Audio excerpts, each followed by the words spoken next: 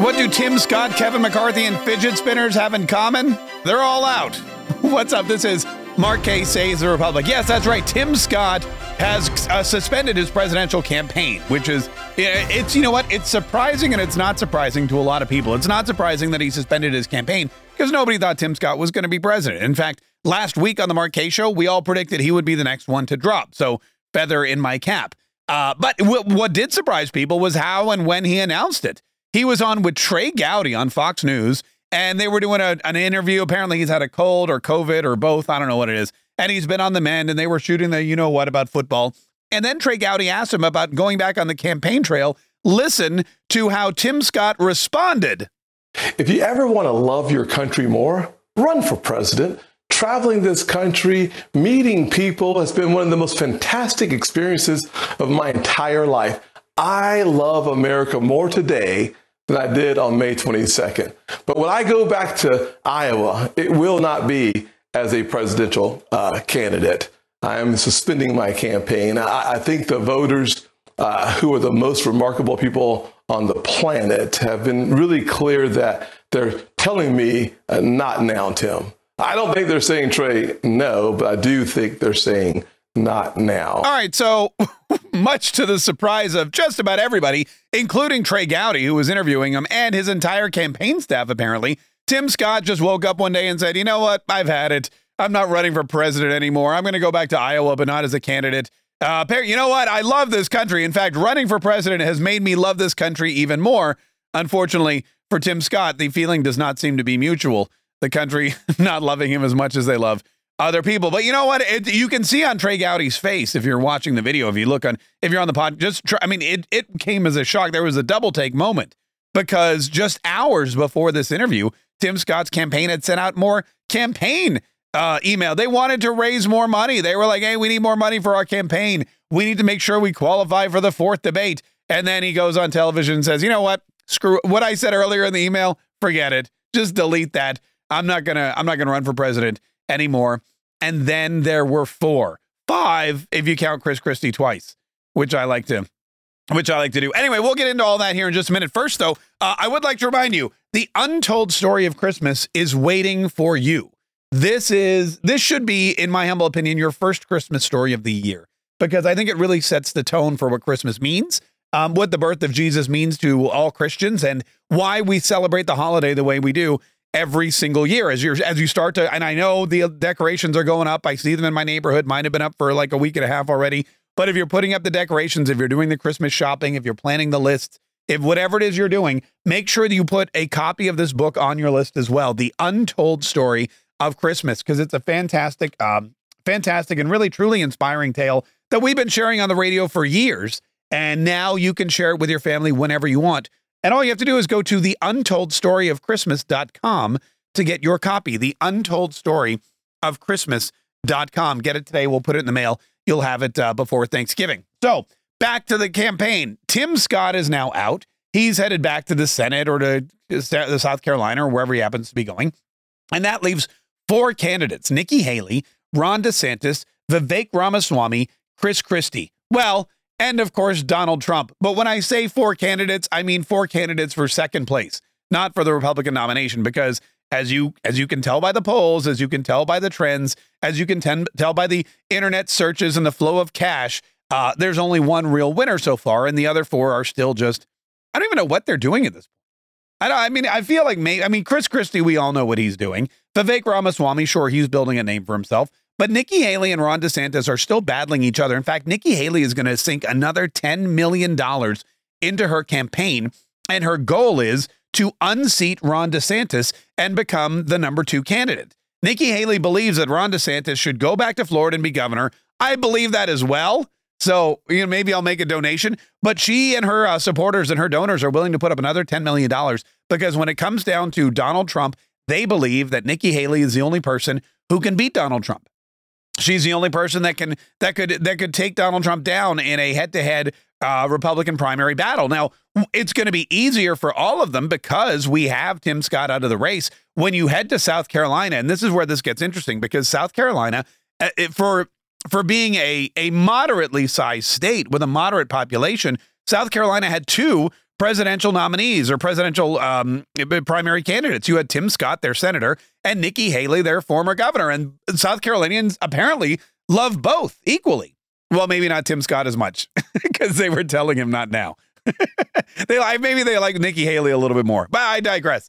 So Nikki Haley now owns South Carolina, and it's going to be a battle between her and Donald Trump. And South Carolina, should she stay in it, I believe is still fourth on the list. I have to double check that. But South Carolina is an early primary state. So if Nikki Haley loses South Carolina to Donald Trump, she has to pull the plug if she's still in it. If she loses South Carolina to Donald Trump, she has to pull the plug. If you can't win your own state, you can't be president. And if you don't believe me, just ask Senator Marco Rubio, because in 2016, he was running for president against Donald Trump. He stuck in it until the Florida primary. He lost the Florida primary, his own state, to Donald Trump, who then lived in New York. And then he pulled out of the race saying, all right, I guess if Florida doesn't want me to be president, ain't nobody else going to want me to be president either. So it now paves a very different path for Nikki Haley. Should she come out on top in South Carolina? Should she win? That might be a glimmer of hope. But it would definitely be a nail in the coffin of every other candidate's campaign. As far as Donald Trump goes, I know that he is in New Hampshire over the past weekend. He's been trying to woo those early New Hampshire votes. He's been in Iowa. Ron DeSantis has been canvassing Iowa because he believes that with the help of his new girlfriend, Kim Reynolds, the governor of Iowa, that they can beat Donald Trump and get that early victory. However, every single poll, every single decisive, campaign memo, every single piece of, analytics that we see points to disaster for every other candidate who isn't named Donald Trump in the Republican primary or even in the general election, because yet another poll has come out showing that Donald Trump buries Joe Biden in crucial and important swing states. Oh, and as far as those ballot measures to keep Donald Trump off of the ballot, those things are faltering and flailing. In Minnesota, the Supreme Court shut it down. They said you have absolutely no cause, no bearing, no justification. There's no legal precedent. There's no law. There's no way we're going to keep Donald Trump off of the ballot for doing something that he's not been proven to do. I mean, that's how America works, right? You're innocent until proven guilty.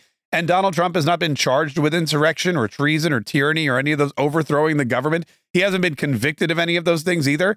And until that happens, he's totally eligible to be on the ballot in Minnesota and also every other state. So that doesn't bode well for Colorado or any of these other clowns who think that they can legally keep Donald Trump from what a lot of people are now starting to believe is a foregone conclusion, that he will be the Republican primary candidate and that he will beat Joe Biden in the general election. The other interesting thing that happened over the weekend is that RFK Jr. surged to 22%. The last third-party candidate to have over 22% polling was Ross Perot. And that was a huge spoiler in that election. However, Ross Perot was more of a libertarian-leaning candidate and more of a spoiler for George H.W. Bush, and a lot of people believe was one of the reasons why Bill Clinton was able to handedly win that election. But the inverse is true this time around. RFK Jr. would pull a lot more Democrats, a lot more moderate Democrats, maybe some moderate-leaning Republicans, but probably not enough to change the effect of any of the swing states. And in doing so, Robert F. Kennedy will weaken Joe Biden's already weak position. Throw Jill Stein, the Green Party candidate, who had a really decent showing last time out, on top of that, not to mention pro-Palestinian Cornel West, and you've got a recipe for disaster over at Joe Biden headquarters. Well, I mean, you've got a recipe for disaster whenever Joe Biden does anything, but this definitely does not bode well for anybody on that side of the aisle, and they know it. They're starting to panic. In fact, over the weekend, Jen Psaki and a couple of the other talking heads on the Church of Liontology and the other news programs were having a conniption fit because the reality of a Donald Trump candidacy and the reality of a Donald Trump presidency inches closer and closer by the day. And all of the hopes and dreams that the Democrats had of Donald Trump being incarcerated by now or politically destroyed, toxic, if you will, all the hopes and dreams they had of Donald Trump being bankrupt into submission where he could no longer even afford a presidential run, all of those things, they are failing like, well, pretty much every one of Joe Biden's policies. I mean, the withdrawal from Afghanistan has been more successful than the Democrats' plan to try and thwart Donald Trump's presidential ambitions in 2024. And what they're trying to do in the media now, because here's the other big win that people aren't starting to realize, or maybe they are. And that's part of the problem. The other reason that these people are panicking is because they see that the Donald Trump ideals for conservative governance, the Donald Trump way of life, the MAGA party, the America First party, making America great again, putting America first, those kinds of things are permeating throughout the party. And instead of Donald Trump's ideals falling by the wayside and being a fluke, they're growing and they're expanding and they're spreading and they're becoming more mainstream. And what we saw happen with Speaker Johnson taking over for Kevin McCarthy after Matt Gaetz and the Chaos Caucus ousted him and vacated the speakership is the spread of MAGA conservatism. I mean, what was the first thing we heard The View say? This guy was an election denier. This guy thinks abortion is horrible. This guy reads the Bible before he comes to work. He's got to go. He supported Donald Trump in 2016. He didn't certify the electors. This guy is part of the problem. Oh, no, he's not. He's Speaker of the House of Representatives. And what do we see with Vivek Ramaswamy? Yet Vivek Ramaswamy stand up on stage and say, Ronna McDaniel, you need to be fired. And this debate should not be moderated by CNN hosts or hosts of NBC. Kristen Welker should not be hosting this debate because she is a Russian collusion hoax pusher. No, we need actual conservative moderators like Tucker Carlson, like Joe Rogan, like Elon Musk. And what are Tucker Carlson and Joe Rogan and Elon Musk to the left?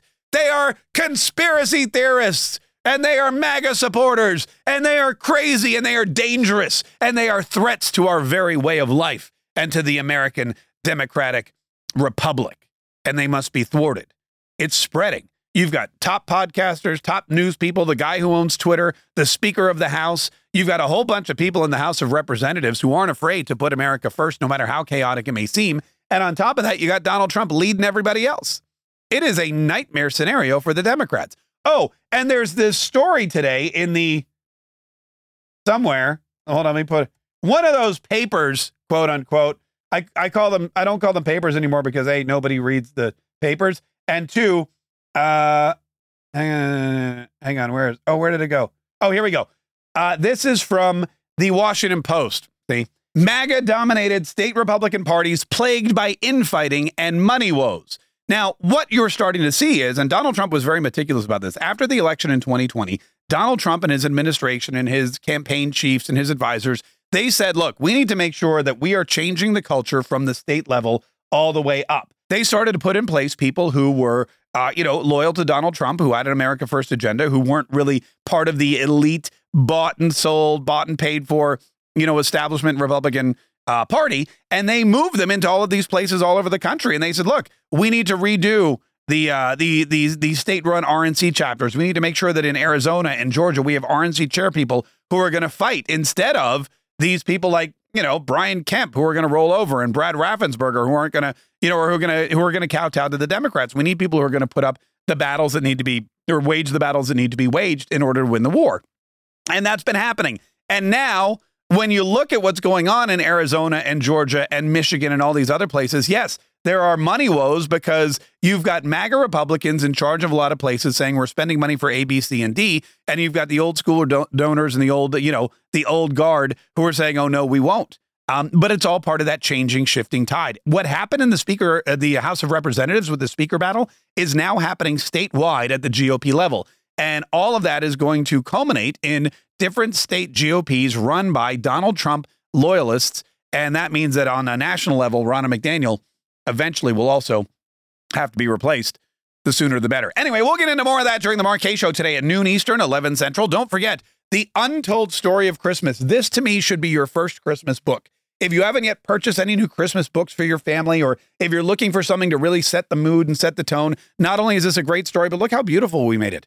We want you to be able to display this on your table, on your coffee table, your dining room table. You can display it on your kid's bookshelf, and people are going to go, wow, that's really beautiful. They're going to pick it up. They're going to read it. And then they're going to hear this incredible new telling of the birth of Jesus Christ that they've probably never heard before. And it's going to put them in an amazing mode for Christmas. The Untold Story of Christmas.com. Get yours today. Don't forget to like. Don't forget to subscribe. Don't forget to set the notifications for this podcast because, man, we're ramping up. I'm excited. Tim Scott's out. One more down. Four. We're getting there. But we got to keep going at it. So keep listening, keep downloading, keep sharing, keep liking, and keep fighting, because each and every one of us all together are going to save the republic.